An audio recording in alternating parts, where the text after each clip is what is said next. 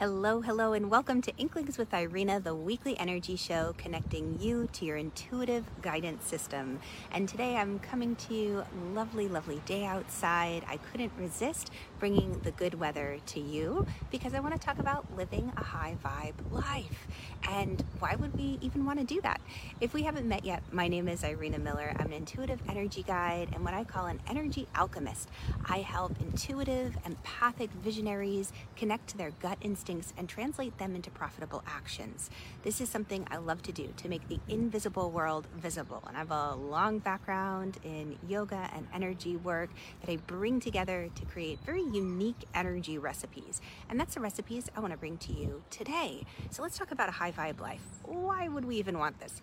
Well, I was having this conversation with a friend of mine, and we were talking about, getting to bed at a decent time so we could wake up at a decent time, but just how at the end of the day, it really feels like, you don't have that many hours left by the time you make dinner and then clean everything up. Next thing you know, it's time for bed. Maybe you can squeeze in one little relaxing thing, and then everything starts all over again, and it becomes this automatic drone. And then you start to lose energy. It's not really a high vibe experience because what's to look forward to when you wake up? It's like, here we go again, just like Groundhog's Day. So that's what I love about this world of energy, is that there is a sense of awe that can be injected into every day as we connect to the sacred. And that in and of itself, no matter how tiny, like getting outside for a lunch break and enjoying beautiful weather, the birds singing, that can make all the difference to leading a higher vibe life where there's magic to be experienced and seen. There's something in the air. It feels electric. There's an excitement to waking up because even though we might still be doing the same tasks, there's a mystery that's going on. We realize that there's a whole world right beneath the visible that we can connect to. So to live a high vibe life, I put together this very special energy recipe that I love to share with my clients and want to share with you. And it's what I call sit. It's kind of like, let's just take a moment to sit. So today I'm sitting in the park with you. And this acronym, the first part of it, the S, what it stands for is to scan. When you're looking to live a high vibe life, it's important that you scan your energetic field. And I have a wonderful little energy exercise that I love to do for this. It's called Root Flush Fill. If you don't have it yet, then drop a little heart emoji in the comments below and I'll make sure it finds its way to you. But the Root Flush Fill is just an energy exercise for you to be aware of where your energy ends and where other people's begins. Because our energetic fields are engaging and rubbing up against and melding with other people all throughout the day, even long distance over, digital experiences like this. And we take on other people's energies, ideas, emotions, just like cold germs. And it's hard to know or recognize, like, wow, you know what? This isn't mine. And the Root Flush Fill is a great way to help you with a scan and say, oh, I'm carrying around my friend's anger or sadness. That's not mine. I don't have to give it back to her, but I have a safe way to process it and release it so it can be recycled into something of even higher vibration, let's say, or of healing benefit to the world. You might realize and notice that there's a worry or a fear that's popped up and it's haunting you throughout the day and it's flavoring and affecting everything you do. And on that energetic scan, you realize, oh, wow, this is from the past. This is an opportunity for me to let go and heal this fear. I don't have to let it hold me back from going after my dream today. So that scan, what it does is it just gives you a moment to check in with your energy field, the health, the state of it. Notice if there are any rips or tears or holes in your auric field, anybody attaching or cording to you and draining the lifeblood out of you. Those energy vampires. We all seem to run into a few in our lifetime. Hopefully it's just a few, not more than that. But it's good to do a scan. The next part of this, the I, is to identify. Identify the energetic cost. Everything we do comes at an energetic cost. So maybe you do cost evaluations when you're budgeting. You're like, okay, well, if I decide to, buy this air fryer, what's the return on my investment? Is it going to be wonderful health and, renewed vigor and vim and if I decide to go on this vacation, here rather than there, what's the return on my investment?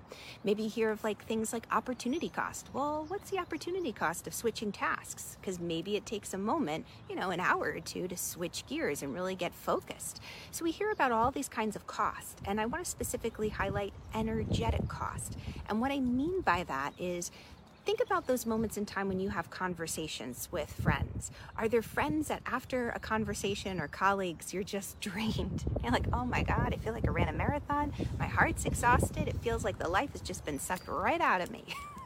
Or maybe there are people that you're inspired by, and after being around them, you feel energized. You're ready to take on the world. Take note of that, because that's an energetic cost. Maybe it's an event or an action. Let's say you volunteer for an organization and it really lights you up. I have a client who makes lasagnas, and she absolutely loves it. And it's called Lasagna Love, and she puts all of her heart and energy and love into making those lasagnas to give to people who need a nice, beautiful, warm, hot meal for whatever reason. And it lights her up. It brings her so much joy. So that feeds her spirit. That energetic cost is a wonderful, wonderful energy boost and way to live a high vibe life. Maybe for someone else, though, who's not into cooking, that energetic cost would be like, oh my gosh, you know what? Like cooking, oh, that just drains me. Can I just donate? Can I donate money? Can I organize? I'd rather organize than cook. So you start to run through the energetic cost, and the way you know how much it costs you is you check in with how you feel. It's great to check in physically, because physicalities we can notice pretty quickly. Just feeling drained or tired or fatigued, or feeling, how do I want to say, kind of sluggish. The other thing that you can take note of are the thoughts that pop into your head. After you're with someone, do you start to question yourself or doubt? What are you thinking about? Are you thinking positively and optimistically? These are just some little guidelines and guideposts to go by. I have a lot more, but I don't want to overwhelm. So the final part of this little acronym is T, to take action. So you've taken a moment to scan your field, figure out, okay, do I have any leaks, tears, drains, or people courting to me, connecting and draining my energy? You identify the energetic cost of what you're doing. And then the final thing is you take action. So now you've got the data. Now you know, okay, I feel like, and this is all with the land of imagination that we play with initially. You just are playing with imagination, and over time you have enough signs of confirmation that you realize, wow, there's something to this imagining, and I did have a tear in my field. That person was connected to me. And you don't have to worry about right or wrong. Be playful with it. And a lot will open up as you take the pressure off yourself to try to get it just right or perfect. Be playful. So taking action means, okay, now I know, all right, I've got a little tear in my field. I feel like someone's draining me. I feel like being involved with this particular job or action is really draining me. What can I do to shift and kind of shore up my energy, strengthen my field? Well, there's a lot of things. One is getting outside. Energy exercises like the Root Flush Fill, which just drop a heart emoji in the comments below if you'd like a copy of that if you don't have it, to strengthen your energetic field. And things like noticing the rhythms of nature and aligning with those cycles, which is what I love to do in my membership Insight of the Moon, where we take note of the cycles of the moon each day, noticing that when the moon is in Cancer, we might be taking things a little close to our heart, a little personally, and we may want to nest and just create a safe space to be and feel safe. When the moon is in Virgo, maybe you begin to notice like, oh, I want to organize, I want to clean, I need things in order. I need a system. Or maybe when it's in Libra, you're drawn to connecting with friends and really just reaching out and having that interaction time, that social time. And you just take note. The patterns are different for each person, but there's a similarity, a thread of similarity that runs through them all. And it's great to share those experiences, which is what we do in that Insight of the Moon community. And nice to have supportive daily practices that can teach you how to connect daily to the sacred. So you bring that awe and excitement into the day. So if you are interested in learning more about my Inside of the Moon membership, then click the link above.